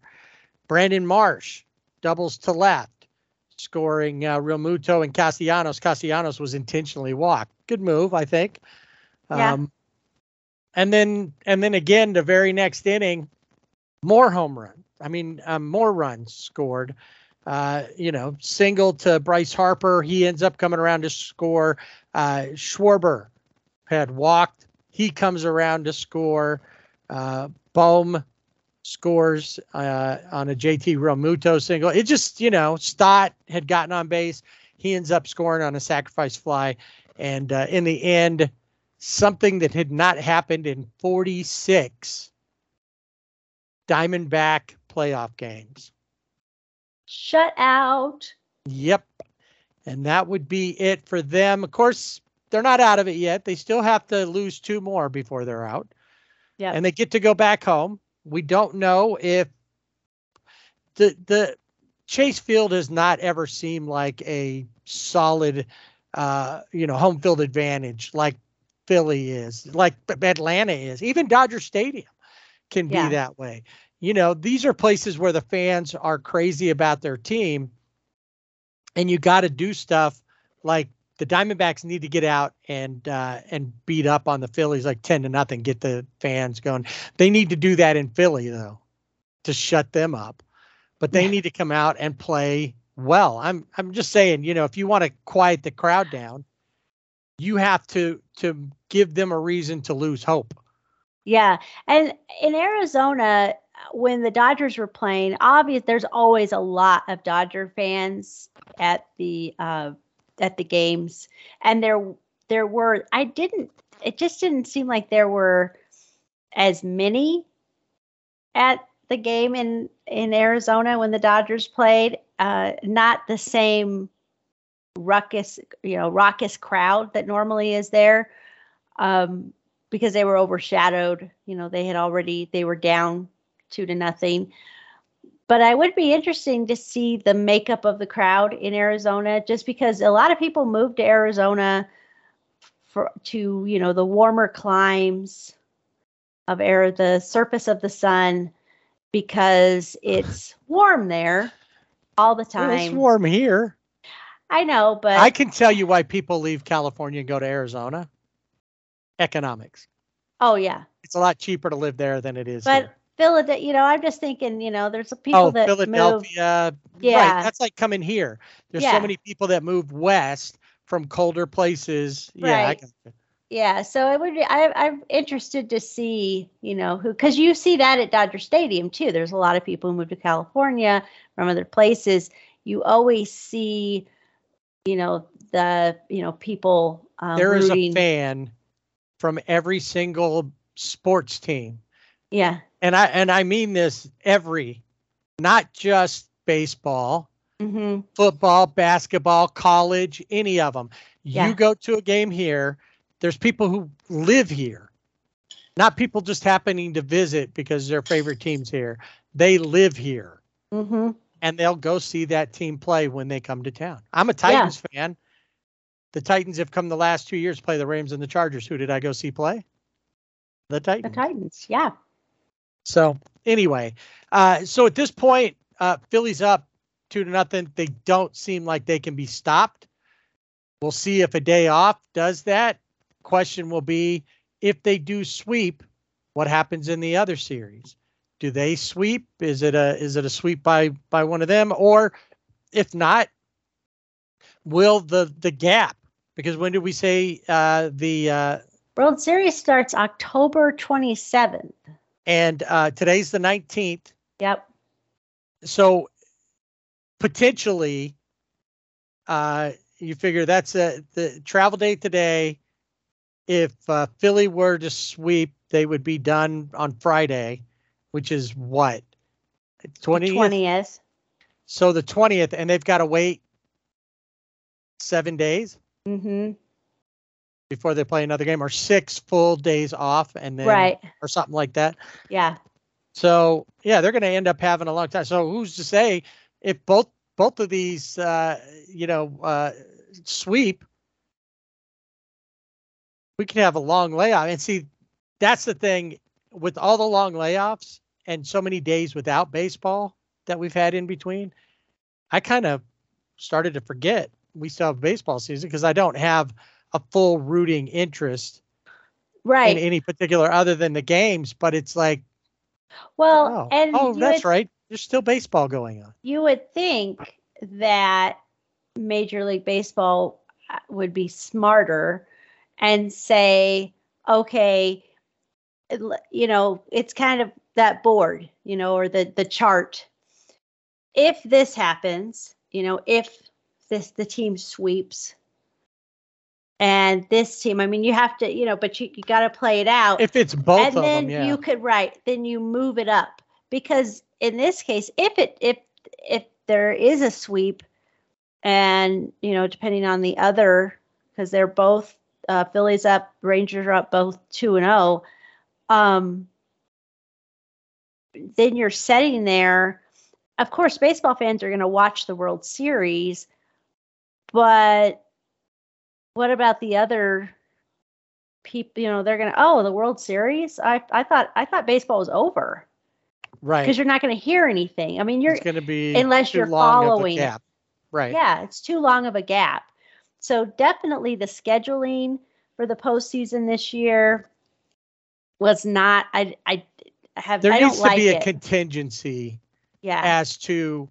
I get why they schedule it out so far, because what if one series does go? sure. But in this case, there needs to be, this series is now over potentially on Friday. Mm-hmm. Now we're going to wait for a week. It's not like the Super Bowl where you're 2 weeks off Right. before the Super Bowl or a week between games. You need to be able to move that up and say, just like you said, a flow chart. If A, go this way. If B, go this way. If both teams are ready, are done, they've won their series, then and the matchup set, then go start them on Tuesday. Yeah. Let's keep it going so that way you're not making any extra money during that week that they're off. Mm-hmm. And Yeah. potentially it could lead to a really bad series because both teams could come out of it rusty. Right. And the teams have been playing, these two teams in particular, if this is the way it ends up, they were wild cards. Right. And so they've been playing and they haven't had anything. So we'll see. I mean, we don't know obviously who will be going, but yeah, there's just lots of different little things there that I think Major League Baseball just needs to tighten things up, and they really do. Rob Manfred came out and said, he didn't really see anything wrong with the format, and I don't know if he meant the way, with the wild card and all that, but he did say, well, we always, after it's over, we always go back and look and say, okay, this worked and this didn't work. What didn't work is this format where it was one game, no game, one game, and then you have, it just, yeah, that was in the, especially in the division series. Speaking of the other teams, let's take a look at what's going on with Houston and the Rangers. Attaboy, Harper. Attaboy, Harper. So the American League Championship Series comes down to two teams that battled it out during the regular season. Ended up with identical records, 90 and 72. Question is, who's going to walk away with the American League title? Will it be the Rangers or will it be the Asterix? Well, one thing that we've learned about the Asterix, they haven't been great at home over this last season. Yeah, not so good. There's a leak at the juice box. There's a leak? There's a leak. Or you know what? The juice box, the Capri Suns, and you got to stab the straw into them. Right. It doesn't, there's nothing it there. It doesn't go in, or they're hitting it, but it's going through without getting down into the juice. It's going skewering the, okay. That's what's happening. So the question is, can the Rangers continue on? They've played 5 games and are 5-0, sweeping both the wild card series and the division series, eliminating the Orioles. To my chagrin, can they do the same thing to Houston and walk away with this and sweep them, or will Houston be? I mean, Houston's got a great team. I would say that they're a pretty good. I think odds-wise, they're like at the top of the odds makers list for to win the World Series this year. Right. So let's take a look at Game 1. They're at Minute Maid Park. Jordan Montgomery starting for the Rangers. Justin Verlander for the Asterix. Not a lot of offense happening in this game. Only 2 runs scored, and they were not scored by the Asterix. No, it was the Rangers, which is interesting because the Rangers, when they played in Houston, have gone 8-32 since 2019. 8-32 with a minus 65 run differential when playing the Astros at Minute Maid Park. And this year, the 2 clubs split the series in Houston. So, Yeah, which kind of talks about how Houston just didn't play well at home. But Jordan Montgomery's on the mound for the Rangers, and he had better stuff than Justin Verlander. They both threw about the same amount of innings. Actually, Justin threw a third of an inning more, but while he gave up 6 hits and 2 runs, struck out 5, gave up 1 home run. Jordan Montgomery only went 6 1/3, but he only gave up 5 hits, struck out 6, gave up no home runs. Because like we said, and no extra base hits. Nothing. Nope. He didn't no-hit him. He gave up, 5 hits, but that was it. And then three relievers. Nobody got another hit. Only one Spores walked one guy, but Chapman and Leclerc didn't walk anybody. And the Asterix go down in game 1, even with their ace on the hill and Verlander. They just couldn't get anything going. Smattering of hits between Bregman and Abreu, Mauricio Dubon. It was a home run from Leota Tavares that was like the big thing. The other run was scored by Jonah Heim. So, kind of what you expect, a pitcher's duel between 2 of the top pitchers for these teams. Jordan Montgomery threw 90 pitches to 101 by Justin Verlander. It wasn't bad, as far as that goes. They just, for whatever reason, this Asterix just couldn't put any runs on the board, and they lose that first one. So game 2, next day, still at the jukebox. I can't ever get that right. The juice box at Minute Maid Park in Houston at the Astrodome. That's right. That'll fix it right there. In this game, things started off a little bit differently. And once again, you would think that the Asterix have the upper hand because they're throwing Framber Valdez. Right. And anytime he is on the mound, they always seem to do well. But maybe lost a little luster. Maybe it's the playoff thing. Although he pitched well last year in the playoffs. Yeah. Nathan Eovaldi, who's coming off of being on the IL and issues like that during the end of the season there, he gets the start. And what really happened here is that the Rangers didn't fool around. They came out, led off with 2 singles, one by Marcus Semien and one by Corey Seager, and then Robbie Grossman. He just got on an error, pitcher throwing error, and everybody moves up, and then Adolis Garcia with just a lousy single. That's all you got to do, right? Mm-hmm. That's it. Semien had scored from the error before that, and then Adolis Garcia drives in Seager. Robbie Grossman goes to third, and you see where we're going here. Next thing you know, it's 4-0 Rangers, and that's where it's going to stay for a couple of innings. Okay, 1 inning. In the bottom of the second, actually, Yordan Alvarez takes Eovaldi deep.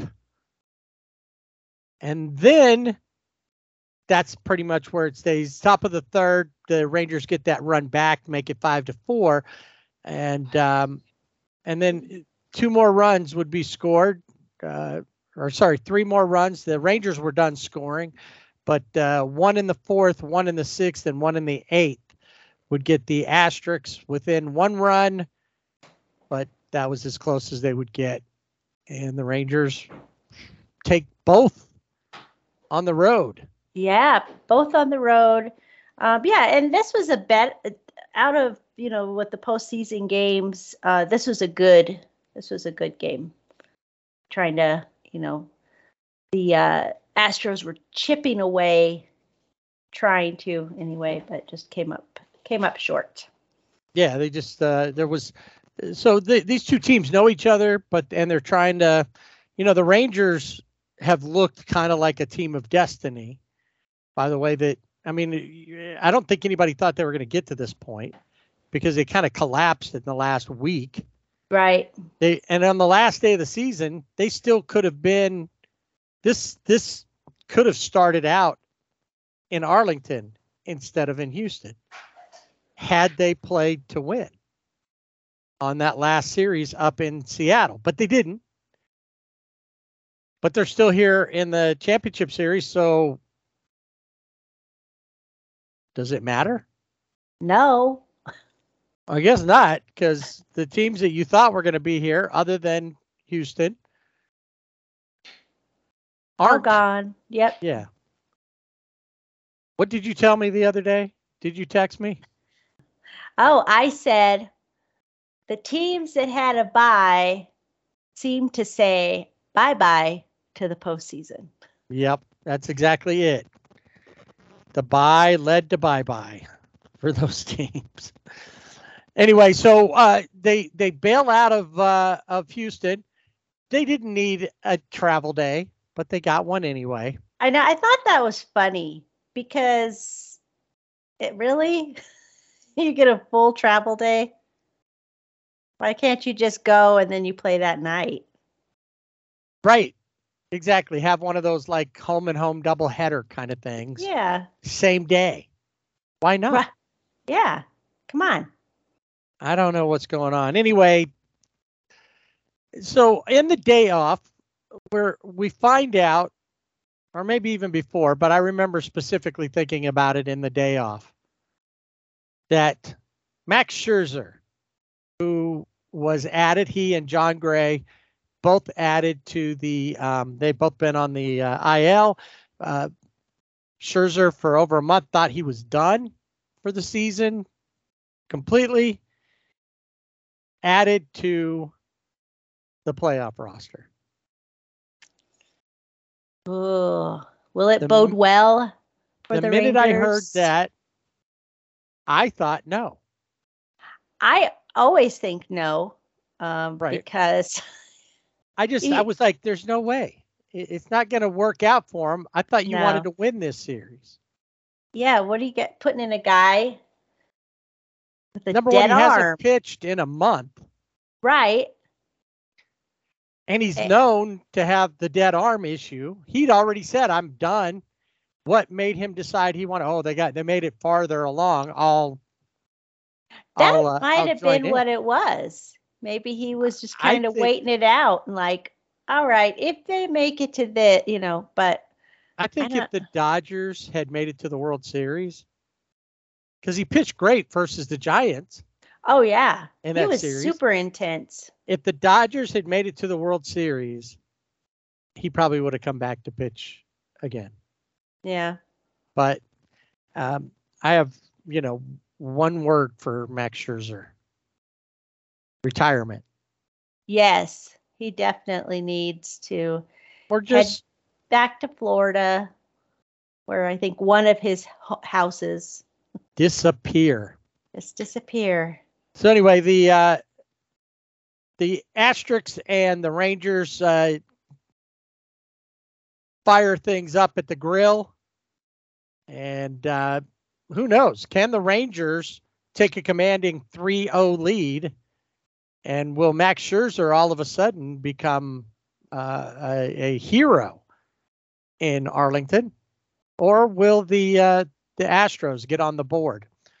Well, one thing that is in the Astros' favor, they like playing on the road. And they like playing at the Grill because last month they swept the Rangers at home. Astros coach Joe Espada, who is also a name that's being mentioned for some managerial openings and has over the past couple of seasons, but again this year with some of the openings, his name is connected. He said that the team just likes hitting first. They like to set the tone for the game. They come out, attack, score some runs. We don't need to be up last. We win the game at the beginning. That's what he said. That's what they like. And so they've just that's just became their thing. And I would say that two things happened here in game 3. Number one, our feelings about Max Scherzer were true. And the Astros did exactly what they did. They liked it when they get up first. Yeah. And even before this game, Max Scherzer said he wasn't sure what to expect. That does not bring confidence to your team if he's not sure what he's going to do on the mound. So he does make it through the first inning, no runs scored. But in the second inning, that's when things started, got a little dicey for him. And that's when a wild pitch was, one of the things that happens to him that allows Yordan Alvarez to score. And it just led to 3 total runs.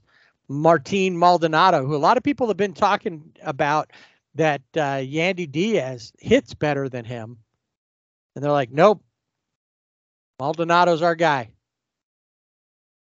We trust him back there. He's the guy, and he proved them right. Yeah, he was like 2 for 4, I think. Yeah, so he had a good night. Jose Altuve in the top of the third, which they like to hit a home run. That he did. That would be the only long ball of the night for the Asterix. The Rangers would actually have 2 home runs from the same guy. Rookie all-star Josh Young. Is it Young or Jung? I've always heard him say Young. Oh. Yeah, I think that's what it is. But I think it'd be more fun to call him Josh Jung. Anyway, he had a multi-homer game, 2 of them driving in 4 runs, but it just wasn't enough. They couldn't sustain it, and every time that they'd score a run or 2, the Astros would come back and score 1 or 2 of their own. Yep. They actually at one point had a situation with the bases loaded and Yordan Alvarez coming to the plate, and they actually avoided major disaster, still gave up 2 runs, but not 4, which is kind of what I thought was going to happen. Yeah, that's what you usually think will happen. Right. Christian Javier pitched pretty well, went 5 2/3, only gave up 3 hits and 2 runs, only struck out 3, but overall, pretty decent outing for him. And they were able to get out of it without a loss. That, like I said, the Rangers did try to come back a couple times, but they just couldn't sustain anything to get themselves a rally going or something. Right, and it didn't help that you had Max Scherzer on the mound, who went 4 innings, gave up 5 hits, 5 runs, had 4 strikeouts, gave up a home run. And it didn't help that John Gray, who came in relief, pitched an inning, gave up 2 hits and 1 run. So they are probably rethinking that roster decision. Chris Stratton is the only other pitcher of the Rangers that gave up. He gave up 2 runs on 2 hits and a walk. I think he thinks he's with the Dodgers. He has an 18 ERA. John Gray also had a pitcher violation. Right. He did. So, And there's not been a lot of violations through the playoffs that I've no, noticed. I haven't seen. I don't think I've seen any that I know of. So the Astros take their first game of this series. Rangers are still ahead 2-1. And tonight will be game 4 of that series. And then, of course, the D-backs and the Phillies will be in Phoenix for game 3 and 4 of 3, 4, and 5, actually, if it goes to 5. Mm-hmm. This series, the Rangers and Astros will go to 5, so they'll have 3 there in Arlington, and provided the Rangers if they win out, then they won't go back to Houston. Otherwise, back to Houston for 6 and 7 as needed.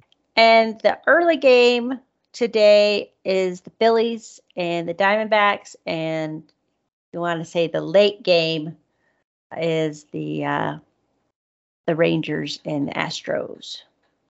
All right, like you said, Philly at the D-backs is an afternoon game today.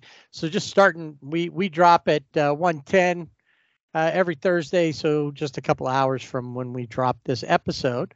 So listen to that, and then you'll be ready to watch game 3 of the Phillies D-backs. Be totally prepared. And then you can watch Corbin Carroll and his 10-gallon hat situation. I don't know what it is, where he's wearing that hat, but his hat looks like it's way above his head. Even his batting helmet seems like it sets way high on his head. Yeah. It's not like he has some kind of like what do they call him? A pompadour. No, and even then, push it down. But yeah. You know what? And because I brought him up, it was something that I wanted to bring up. Did you see his steal against the Dodgers? I'm sure I did. He stole the base. Put it out of my memory. Off of Caleb Ferguson. They didn't even throw down. Oh. And it was before Caleb wasn't even in the windup. He could have disengaged and thrown over there or thrown that, and they would have hung him out to dry. Nobody's paying attention. No. Freddie was still hanging there at first base. He hopped out and then was kind of like, oh my goodness, nobody's doing anything, and took off. And he was there before Will Smith even got the ball almost. Yeah.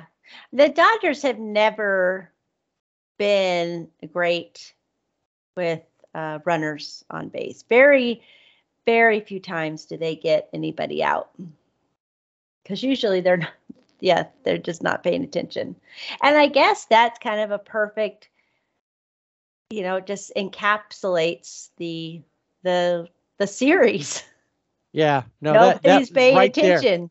When I saw that, I went, well, that says it all, doesn't it? Yeah. One last thing regarding the Asterisks. We've been talking about being road warriors. 15th time in their past 18 road games. And I think you said this too, 7-1 at the Grill this season. I think there's a lot of teams that like playing there. The Dodgers obviously had a good run in 2020, but even when they've come in to play the Rangers, when it's their turn. Well, this year, obviously you play everybody, but I think teams there's something about that park. It's just friendly. Can't call it the friendly confines because that's Wrigley, but I don't know. There's just something about it.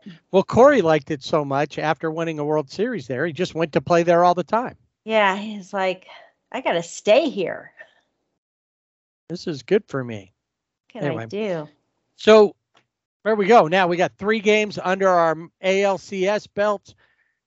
2 with number 3 and number 4 for each of the series today. So we're still up in the air. We don't know what's going to happen, but that'll give us lots more to talk about.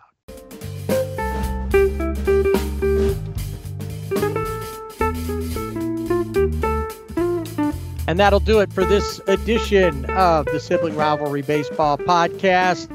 Next week, we will talk about how the championship series end up. And as I recall, we're going to have, that'll be what we're talking about, and a little preview for the World Series, I guess. Yeah. Because the World Series won't happen until after our next episode. Yeah, it's like 2 years from now. Oh, no. Right. Yes. Yes. The baseball, Major League Baseball has taken on the, they're scheduling out playoff games like the NBA does, 1 on, 6 off, 1 on, and then the Super Bowl or the World Series will be 2 weeks between games. That's right. We are going to be playing until next spring training, the way it seems to be going. I know. It just drag it out. All right. Well, regardless, we will be here to talk about it. Next week, we'll talk about, like I said, the championship series, let you know what's going on there, talk about who's going to the World Series and what we expect and our picks to win it all. Remember, you can find us on Twitter at Sibling Rivalry BB without the A. And on Instagram and Facebook at Sibling Rivalry BB with the A. And on our website, siblingrivalrybb.com. You can hit the Fanatics links off of our webpage and get gear for any of these teams that's still in it. Get gears that's not in it. Get gear for teams not even playing baseball. Whatever kind of gear you want, get it. They have it all. You can even get golf gear and stuff. So it's all right there on our website. Click on the Fanatics link and you know, support your team or support your favorite athlete, whatever. And support us while you're doing it. Exactly. The IBWAA Podcast Host of the Year. Woohoo! So they say. It's on their website now. It is. By the way. Famous. Woo! We didn't get any money or anything for that, did we? We didn't even get like a little certificate. Not even a certificate or, yeah. Oh, well, that's all right. All right. Well, all we got to do is keep doing what we love doing, which is this, talking baseball. And don't forget, because we don't, to swing away.